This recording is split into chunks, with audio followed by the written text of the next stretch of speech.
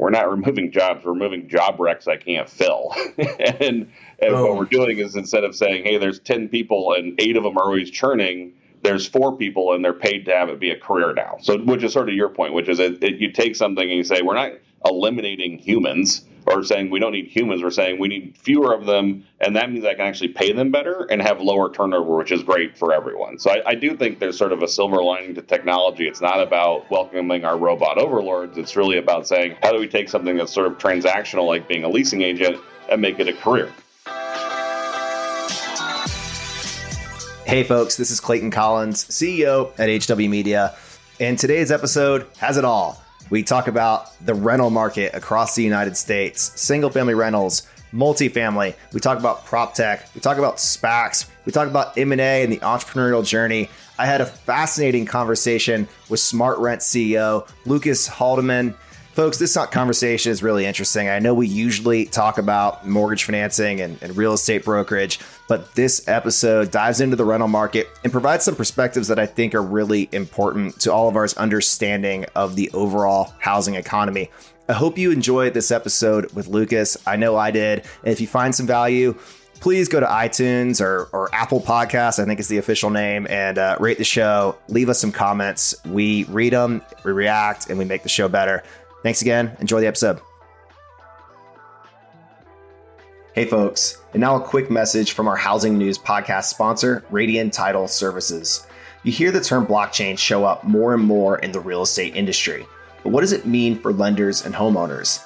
And how does servicing work when funding mortgages from the blockchain?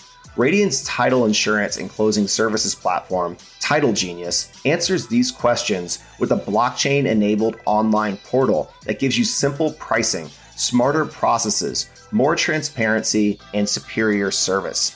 Visit mytitlegenius.com. And if you're a real estate agent, there's a link right on the landing page with specific knowledge for you. Check out mytitlegenius.com for more information.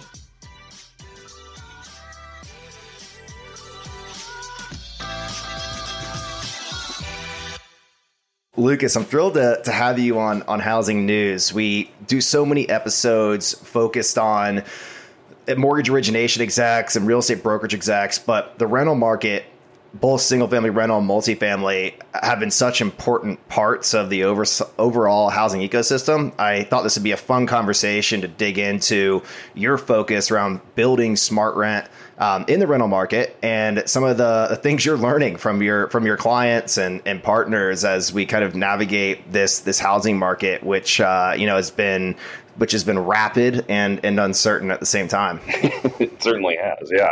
Yeah.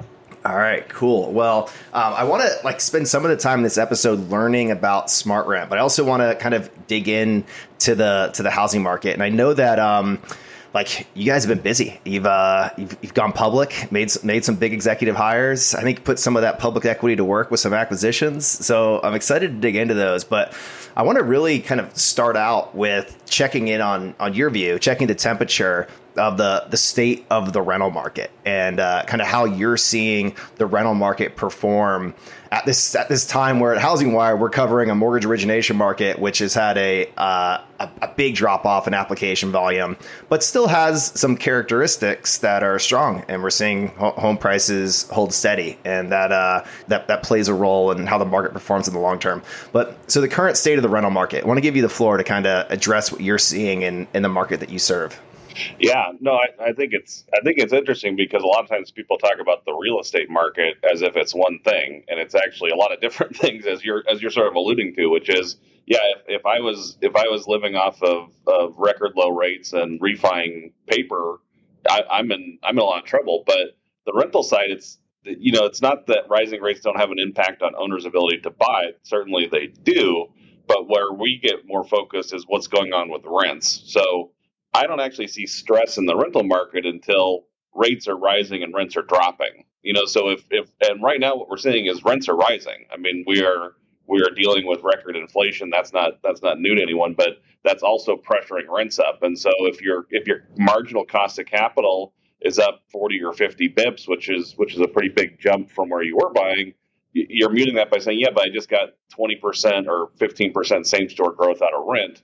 And so we're seeing on the acquisition side, no slowdown in acquisitions, no pressure on cap rates. On the other side, the inverse of people buying homes is what do they do? Well, I can live with mom, but and we did some of that in '08. But most people just say, well, I'll stay renting, and so we're seeing demand stay really high for rentals, especially in sort of markets like where we've seen a lot of population growth. So I feel like there is some stress on the real estate market, certainly on mortgage. It looks to me from the data I've been seeing, and you guys track this closer to me, but it looks like we're seeing maybe home prices flatten out. We're not seeing any of that in rentals. It's an incredibly robust market. Do you focus on the multifamily side, or are you working across SFR and multifamily? We work across all of it. My background before starting SmartRent, I was in single family rentals. I was the CTO of Colony Starwood Homes before we sold it to Invitation. And so one of the things that was sort of a personal pet peeve is I talk to vendors and or potential technology partners and say, oh, well, we focus on multifamily. I was like, well, because I have a garage, like you can't work with me. And so from day one, our platform has been really focused broadly on rentals. Certainly there's a bigger institutional ownership in the U.S. of multifamily than single family. Single family is still growing. We really started that business 10 years ago, whereas multifamily's been going for 35, 40 years or longer. But yeah, no, for our product set and what we do, broadly look across rentals. And what I think is an interesting trend that we're seeing is more and more multifamily operators are starting to think about, well, why don't I just own some single family? As one of the trends we're seeing in multifamily is this idea of podding and saying, maybe I don't need a maintenance team and a leasing team at every single property. Maybe we could say, hey, these are kind of close to each other. Once you open that door, then you say, well, now why don't I draw a circle around this property and say I could own some single family homes in here too? Yeah. Hey, I'll knock on wood for single family rental home or rent growth. My team's busted my chops that this is summer Clayton right now with a couple of days of growth and a sweaty polo shirt on, but it's really single family rental renovation Clayton. I'm up in Massachusetts right now, trying to get a property ready to market on August 1st. And on the personal side, but that's great. Not just the housing media guy, also playing an investor role, at least in a very, very small way. Let's get SmartRent in there for you while you're doing your remodel. As soon as we stop recording, I'll get your credit card info. Sounds good. This is actually a vendor evaluation call under the guise of a podcast episode. So everybody, stay tuned. Well played, Clayton.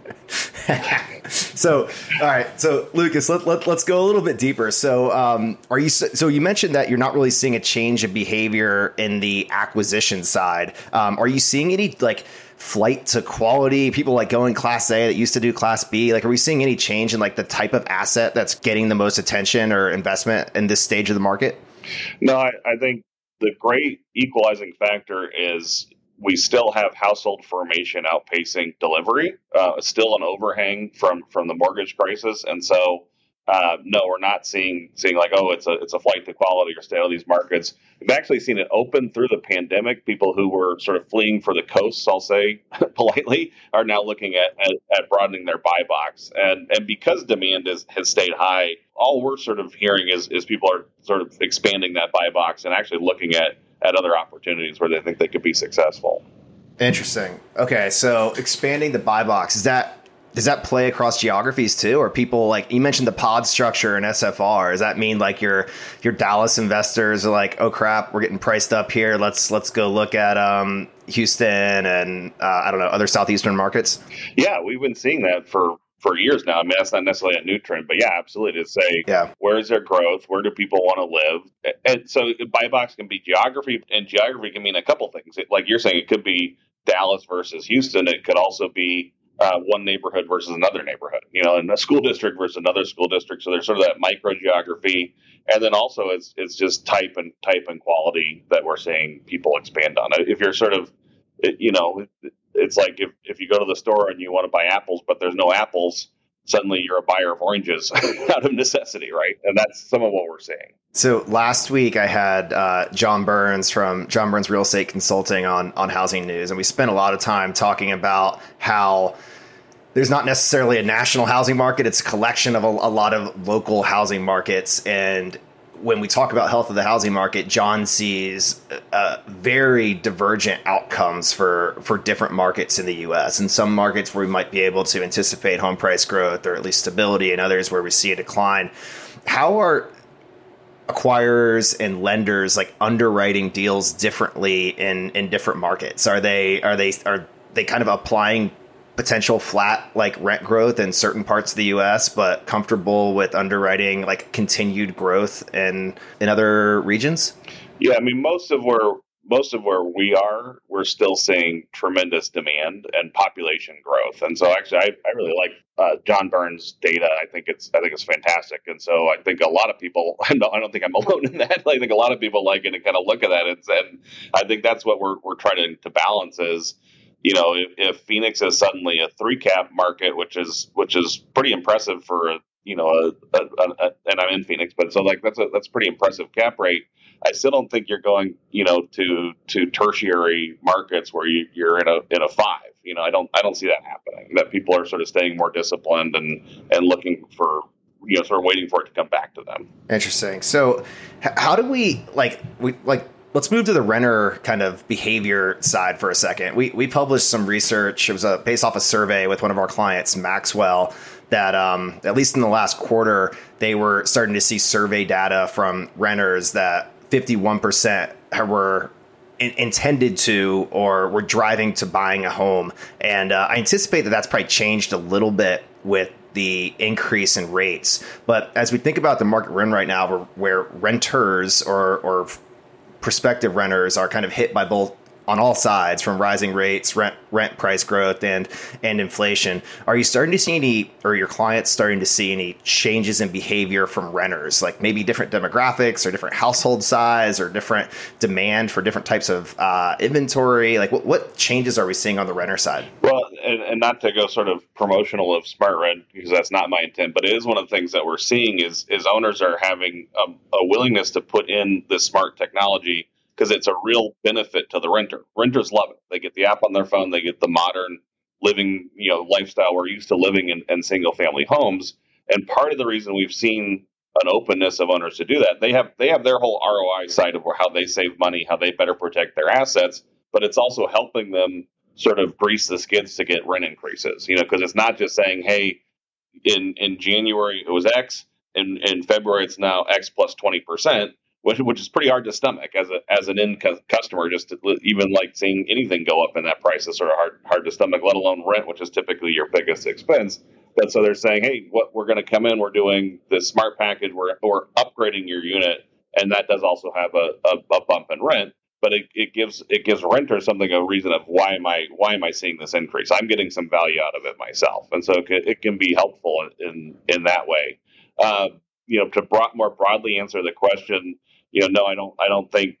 I think we're seeing rent growth happening at the same time we're seeing wage growth. At the same time we're seeing gas prices go up, although they've kind of come down a little bit. And that so most renters, it's easier to stay where you are, and you're priced out of most single family homes, and so that it's easier to stay where you are and be a renter. That makes sense. One of the things that has always frustrated me about analysis of the rent affordability of rent is the assumption that rental households are often like single income households. And you always see the headlines that rent costs X and household incomes are Y. How can this be sustainable? Well, I mean, at least when I reflect on my renting days, I was always had a roommate or spouse that was like dual income. Yeah. And do you see an increased like demand or requirement for rental inventory that can accommodate more roommates or accommodate the work from home scenario of dual income households? Are some of those kind of workforce and demographic trends playing out in the rental market? Yeah, we're seeing a lot of that. I mean, one sort of macro trend that I'd share is there's a much greater focus on incredibly good internet at every unit, which actually sounds like you're like, what? Isn't that already the case? And no, unfortunately, it's not across the board. And so I think that is a direct result of this work from home and the pandemic is to say, offering 3 megabit DSL is now not annoying. It's actually hurting you. It's hurting your ability to lease and to rent. Other side of it is we're seeing a lot of common area get converted into sort of Zoom rooms, I call them, where it's like, hey, you don't want to be in your apartment because you're right, there may be two people trying to work for the same apartment. That can be awkward to try to be on dueling Zoom calls. And so you have that, down in the common area instead of a big game room with a TV that seems to be lightly occupied. You're seeing 4 or 5 Zoom rooms come in that people can reserve. So I think I do believe that our multifamily customers, multifamily housing operators in the U.S. are very good at adapting and looking at trends and understanding where things are going. To that institutionally managed, and then the rest of the industry kind of follows the institutional managers. I imagine bad internet also impacts operators' ability to introduce solutions like SmartRent. I imagine you're putting like other devices on the network that need to draw from bandwidth, and that's got to be like a headache if you're in a bad internet building, right? Yeah, it is. I mean, I think our specific solution was designed to not need Wi-Fi, so it's a good, but broadly taking the point, I totally agree, which is everything we're trying to do in the future with our maintenance teams and mobile maintenance and all these business, changes in the business model.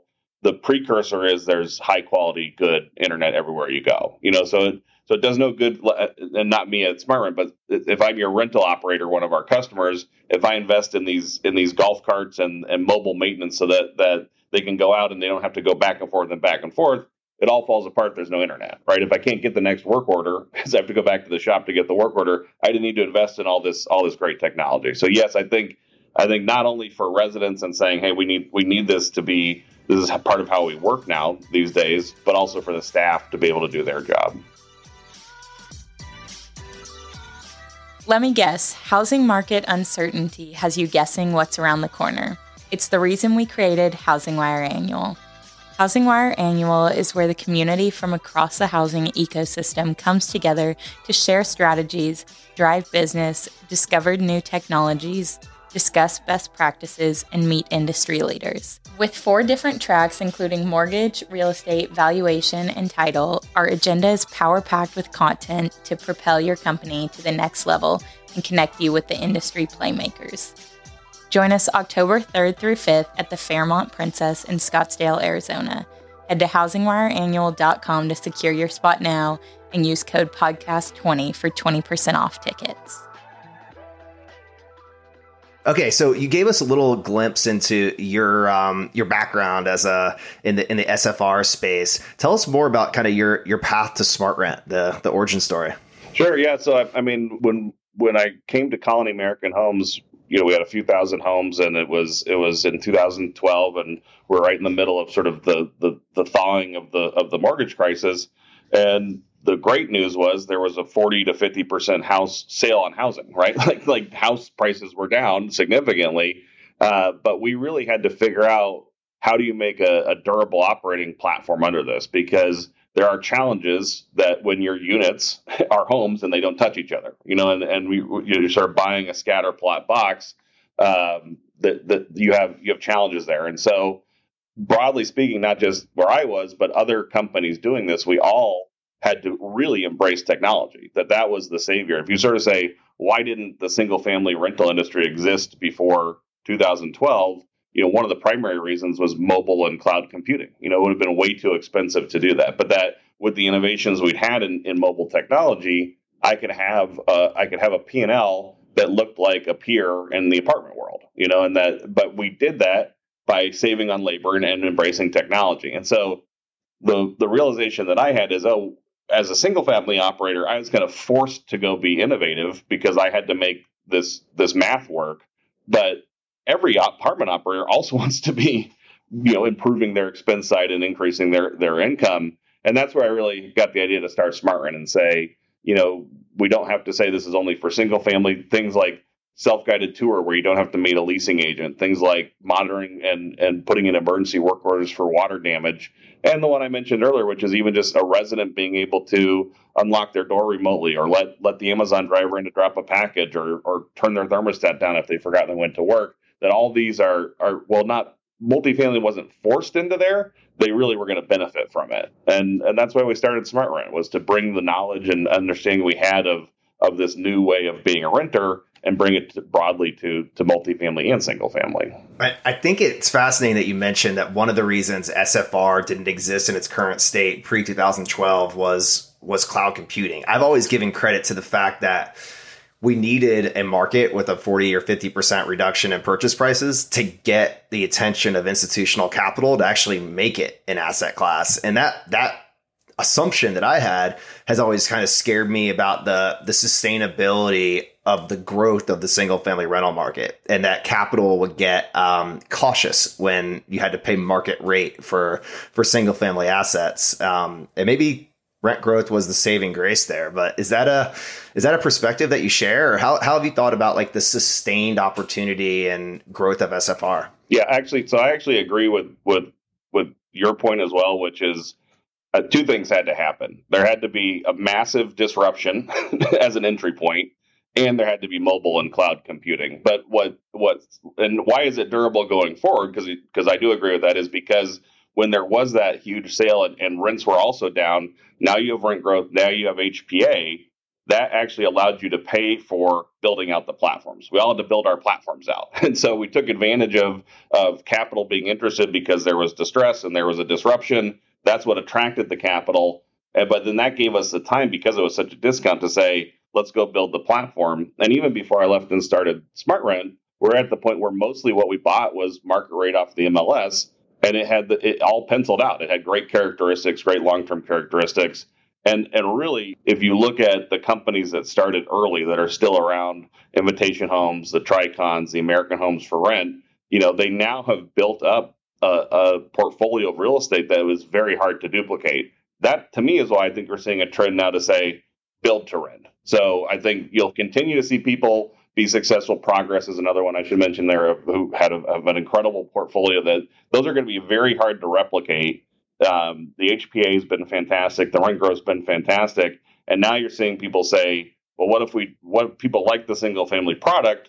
What I don't like about single family as an operator is that there is no density. But what if you put those together? And now we have this build to rent getting going, which I think is really interesting and takes a lot of the headache out of single family operations. What remains is the product that has demand, that users want. They want the yard, they want the garage, they want that living experience. And so I think that's going to be a really interesting trend going forward.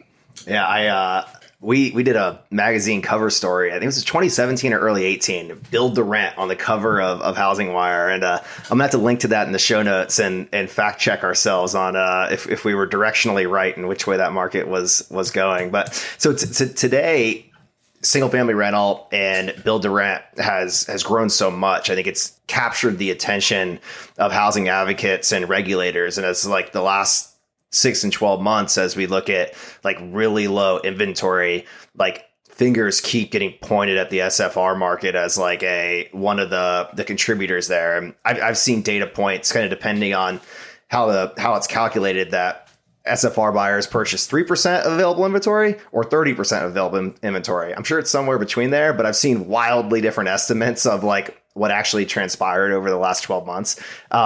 Do you think that like regulators or advocates could have any impact on kind of future growth for the build to rent story if we continue in a market where inventory is so constrained?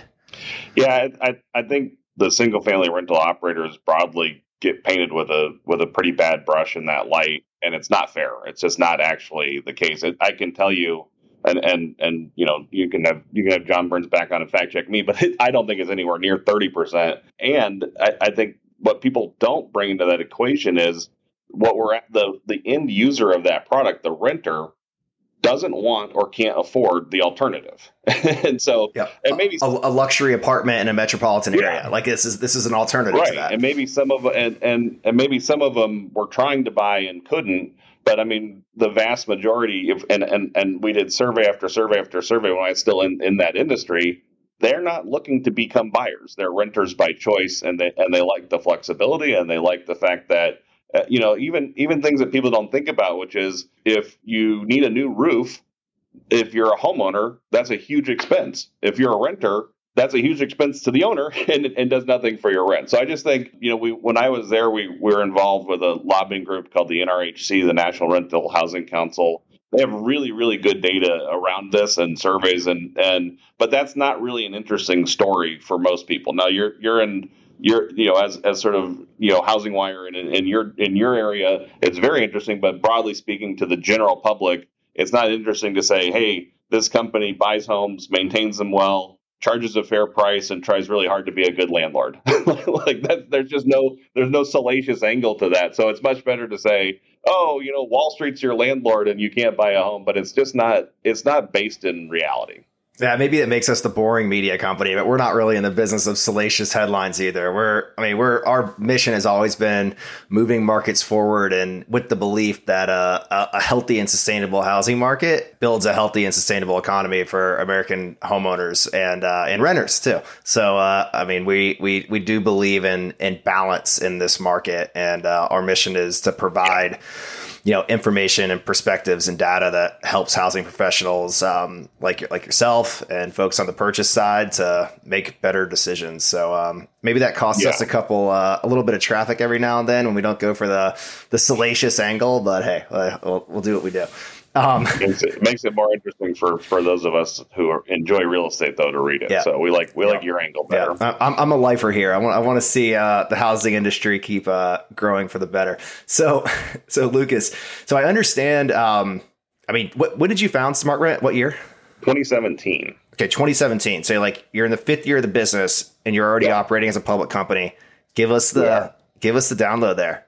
How did this deal come to be? Well, so it's a funny story because, we hit this time where we went public via SPAC with a sponsor, and literally about a month before we announced what we were doing, we had a board meeting where we had largely written off the opportunity and said, let's actually head for a direct listing or a traditional IPO, because there were two things that I didn't like and the board didn't like about SPACs in general. So one was most SPACs come with a lot of warrants. And so it's pretty expensive. If you actually look at the cost of the capital and you factor that in, it's pretty punitive. And so we didn't like that. And the second issue that we had is the sponsor, who had done the IPO and was looking to do the acquisition. A lot of times they didn't know, at least the calls I was getting, they didn't know a lot about my business, which is, as your point earlier, it's not salacious. It's a niche business. It's sort of a very specific kind of a niche business. And so I feel like we got, we're incredibly fortunate that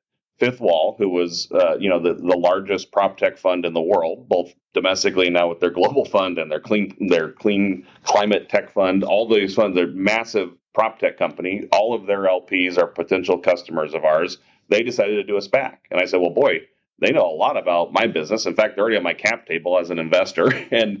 So I know them and I know that they can be helpful. And then the second piece was they did a warrantless SPAC. So our SPAC that we came public with had no warrants associated with it. And so in a lot of ways, the financial side of it looked more like a traditional IPO, but with the added benefit of being more closely aligned with Fifth Wall. And so those two things came together to say this is too good of an opportunity to pass up. So did Fifth Wall do a warrantless structure because they were already on the cap table, or because they were putting in additional equity into the deal? Like how did they find their upside? No, that's where they wanted to come to market and be different from all the other SPACs that had come. So they brought on an incredibly senior team to run their SPAC business, who said to find the best companies, they actually won't do it if it's a traditional structure. And so it had nothing to do with us. They had already launched the SPAC public without warrants. So it wasn't in particular to do with anything between Fifth Wall and SmartRent. It's just they knew that would be more attractive to the kind of company they wanted to attract. And they have a top-notch team there that put that together. Did they join your cap table at Series A, or how long have they been kind of in the picture? They came into my Series C, actually. Series C, okay. Yeah, so they'd only been in our cap table for about a little over a year when we did the announcement. But they're the preeminent prop tech fund. They're a great group, and we feel fortunate. Before that, we had the other group that I think is worth mentioning is Real Estate Technology Ventures. They led our A round, and then Bain Capital was in our B round. Spark led our C round, Spark Capital. But Real Estate Technology Ventures, all of their LPs are apartment owners, and so it's a very different kind of a prop tech fund, very specific, very focused. But if anyone is looking to access the multifamily market, they're an incredible fund. That's a phenomenal cap table. Congratulations. So in that board meeting where you were talking about like, is a public path the right choice? What were like the operational priorities that you were looking to enable? Like what was the need for capital, whether it was organic or inorganic growth opportunities that you were anticipating that made public markets attractive? Yeah. So it was both primarily focused on how do we harvest this organic growth that's in front of us. We had a very small team. We're very nimble.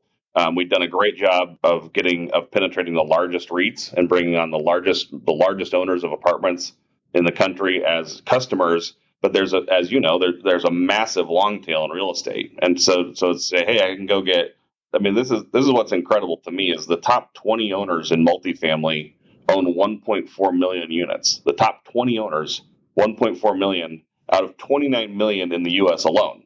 That's the most fragmented market. If you said the top 20 airlines in the U.S.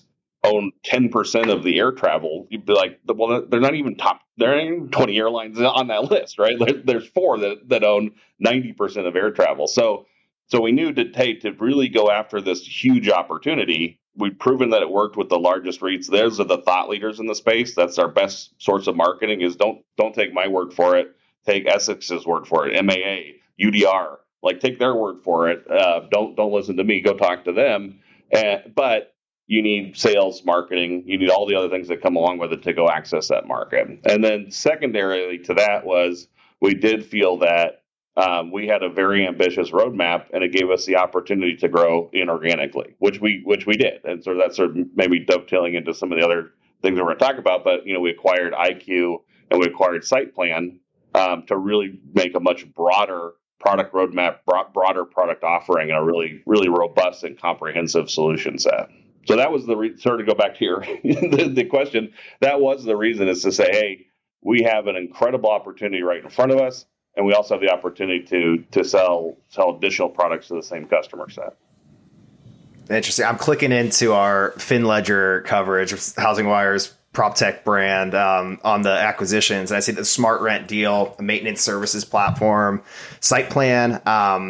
SmartPlan acquired maintenance service platform SightPlan for $135 million. And I don't think the IQ deal was, or I don't know if we caught that enterprise value in the article. Yeah. Is that one disclosed? That was not disclosed. So okay. But I think both those companies were very similar, not in size, obviously, because the price was different, but in terms of having the what we were looking for in bringing on companies is first and foremost a similar culture fit. That my background is from operations. A lot of the key team members, senior members, are from operations of multifamily. And SightPlan, Terry Danner, who's the CEO of SightPlan, he ran the second largest fee management business in the country before they sold it to Greystar. He's been in the industry forever. So I think what we saw is people who build tech because they were trying to solve a problem for themselves tend to have a more durable product than just trying to say, hey, I'm going to build tech because I think it's cool. And so those deals made us more durable, stronger, broader roadmap, broader product roadmap, and a great team as well. Tell us more about the capabilities that these two deals brought to your platform, and would love a behind the scene glimpse if there was like a thought of like, hey, can we get into the smart apartment management market organically, or is this something like we need to acquire our way into? And like, I imagine that was a board conversation, right? Like, can we build this, or does acquisition serve our clients faster? Yeah, so we absolutely have that discussion about everything. Should we just go build it? I've got a great team of developers. We've got our own R&D function, and what we saw, this is the most interesting thing I think about this acquisition, is with SightPlan, we already had 39 shared customers, and those 39 customers owned a little over 2 million units. So we already had seen, and so our two companies on the tech side have been integrated for years. So it wasn't like, hey, let's put these companies together and now talk about integration. We've been working together for years. And so we sort of had a little bit of inside knowledge to say, hey, SmartRent works better with SightPlan, and SightPlan works better with SmartRent. And we just don't think that because we ran into each other at a trade show. We think that because we have 39 customers telling us that's the case. And so that's what drove it, is to say, yeah, we could go build our own. But and there was some discussion about that, but that would be 39 customers and 2 million units that would never want to look at our product because they have a great product, and then we'd be out competing with this company. And so it just made more sense from where we were, from the balance sheet and from having the equity, to say, let's fast forward instead of waiting 2 years to get to market. Let's fast forward. SitePlan's been around 7 years. It's a very robust platform. So it'd be take a long time to go build that. You know what I'm saying? Like, it's not like, hey, they're a 2-year-old company, we could catch up with them. Take a long time to get there. And by the way, not only do we know it works well with our current product, we love their team, and their team. Now we're a combined team looking at how do we grow this overall rental platform. Interesting. So had you done any deals on the acquisition front prior to the IPO? And any deals prior to IPO? We had, we acquired a hardware manufacturing company that was one of our contract manufacturers, and we had brought them on internal. That was very fortuitous. I didn't know that a year after that we'd be in this supply chain disruption, this hardware issues we're having. So it's great to have them in the fold. But that was the only acquisition we'd done prior to being having public capital. Interesting. I mean, so it's kind of 3 deals in, kind of in the DNA at this point. How do you look at the path forward? Do you think there's future M&A on acquiring competitors or other capabilities that you think are important to have in the fold, or how do you think about that path? Yeah, I think 2 things I'd want to kind of share with you. One is we have a habit in multifamily. There's a few other companies out there that have a habit of buying and never integrating, just continuing to buy, and they forget to do the hard work of the integration. And so we want to be a real direct counter to that, which is to say we're working really hard on integration first. And so you won't see us hitting the headlines with that headline anytime soon. But broadly speaking, yes, there's still incredible opportunities. I think PropTech was incredibly hot. Growth was incredibly hot. The market has moved away from that for a variety of reasons. And I think the one good part of that from where I sit, because it hurt our stock, which I don't like. But the good part of that is that it's also now bringing deals that were sort of out of reach or what we kind of deemed too expensive, bringing them back into a sphere where you might be interested to get a transaction done. Yeah, that's I think stocks across the housing industry, whether it's mortgage, real estate, fintech, prop tech, have taken a little hit. I mean, which is challenging to use public equity to do deals when the stock is hit. But a lot of the great companies in our space have been built during times of market shift. And I kind of talk about that often in the mortgage industry. Some of the biggest winners in loan origination software platforms and valuation platforms and property data have all kind of made massive or monumental market share shifts during market dislocations or recessions. It sounds like the rental market is holding up extremely well, and I hope that continues. But does this shift in the market right now, this kind of uncertainty in real estate, does that change? Does that create any opportunities for you? Do you see any open doors or have any strategies that might help you gain market share and use your position of strength to come out stronger? Yeah, I think one of the things that's been really interesting is this, as we've seen labor move away from us. One of the most challenging things in multifamily has always been to hire leasing consultants. It's a very high turnover job. It's relatively low wages. It's in line with sort of fast food wages. Very hard person to hire. And this is your brand ambassador. So you also want them to be very articulate and be selling your product. They're your sales team. And so, we've seen a real shift. It started with the pandemic where we had to actually close our leasing offices.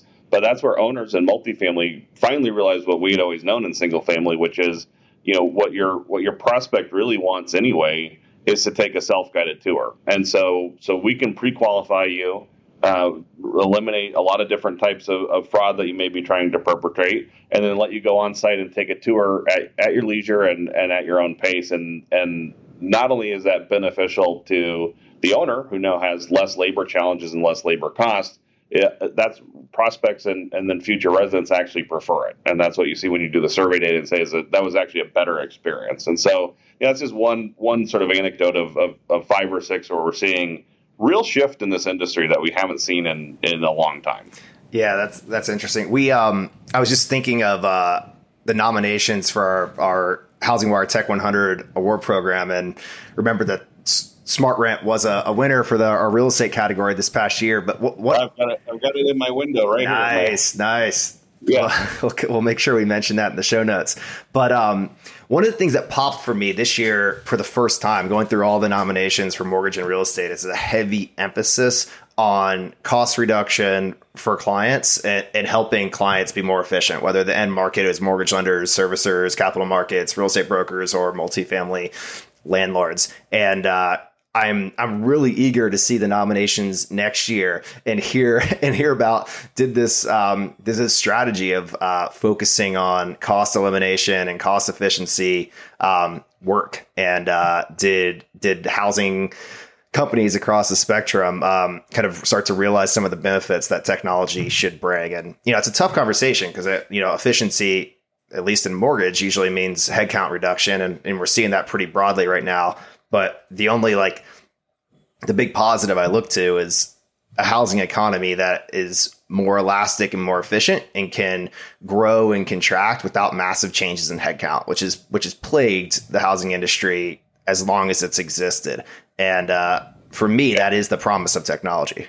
It should be, yeah. And I think certainly it's more pronounced in mortgage origination than in multifamily. But even one of the anecdotes, because I kind of brought that up with one of our customers, kind of like you're saying, is like, oh, it is, it's great that we're more efficient. It's great that prospects like it. But, we are removing jobs. And he kind of looked at me like, we're not removing jobs. We're removing job recs I can't fill. and what we're doing is, instead of saying, hey, there's 10 people and 8 of them are always churning, there's 4 people and they're paid to have it be a career now. So, which is sort of your point, which is you take something and you say, we're not eliminating humans or saying we don't need humans. We're saying we need fewer of them. And that means I can actually pay them better and have lower turnover, which is great for everyone. So I do think there's sort of a silver lining to technology. It's not about, welcoming our robot overlords. It's really about saying, how do we take something that's sort of transactional, like being a leasing agent, and make it a career as a property manager. That's spot on. I love that you worked in not bringing in our robot overlords. That might be quotable. Maybe that's our intro here.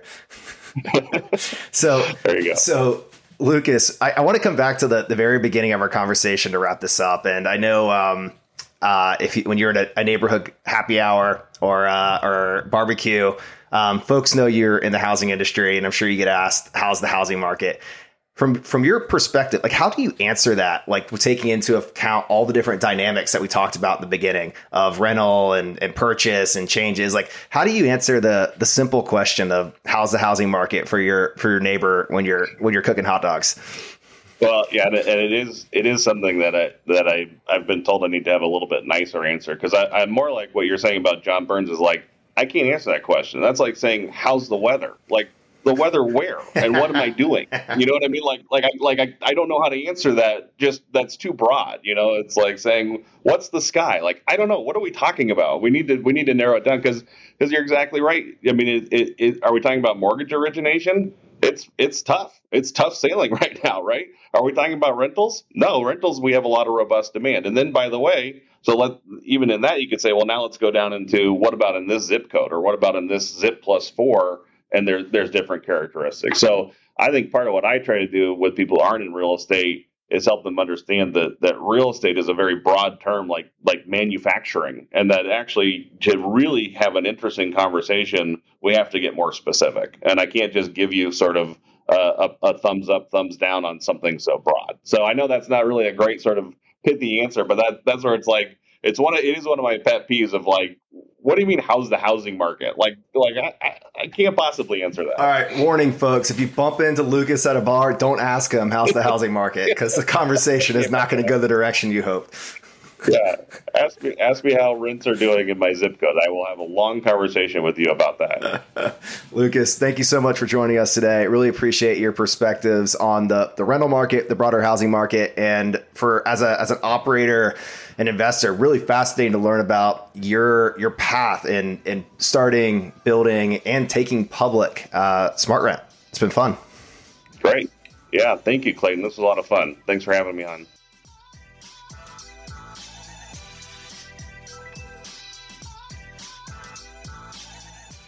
Bam. Now that is a wrap of this week's episode of the Housing News Podcast. Do me a huge favor and go to iTunes and rate this show. And if you leave a comment, you better tune in next week because you might get a shout out. Thank you.